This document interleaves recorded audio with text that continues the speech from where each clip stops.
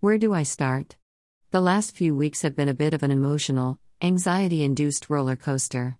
So at the end of March, Psychiatry UK received the referral from my GP, which was fab news, so I knew I had roughly 2 weeks to wait for an update, depending whether they needed more info from my GP. Fingers crossed they didn't, so I waited the time needed, as I knew they were busy, so I waited a bit longer as I didn't want to seem pushy, or upset anyone. RSD, that's another story.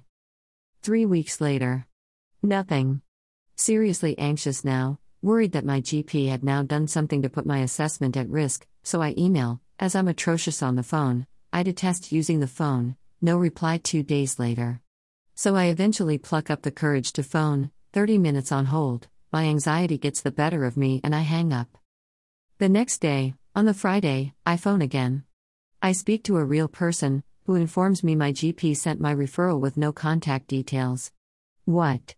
I was absolutely raging, yet relieved all at the same time. So after updating my info on the phone, I am then told that I will hear shortly. I have to say everyone I have spoken to at PUK is so lovely, patient and understanding. Even when I'm a mumbling muppet. Next step, update GP records now, before I forget. That done, I feel relieved that I am on the PUK system, and all I need to do is wait. Do you think I could focus on anything else over that weekend? No. When will I hear? What will they ask? What will I need to do? Etc. and so on. Rain in hyperfocus. Forward to Monday morning, phone rings, I let it ring. What a donut. It was PUK. I am such a muppet, rolling eyes face. I start to panic. So I phone back, on hold, hang up after 15 minutes, as I had to go out.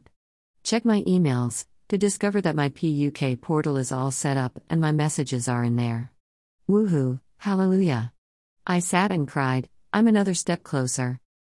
I then spent the next hour, between driving to do chores, sitting in car parks to answer phone calls, to speak to an absolute angel at PUK to arrange an appointment for my assessment.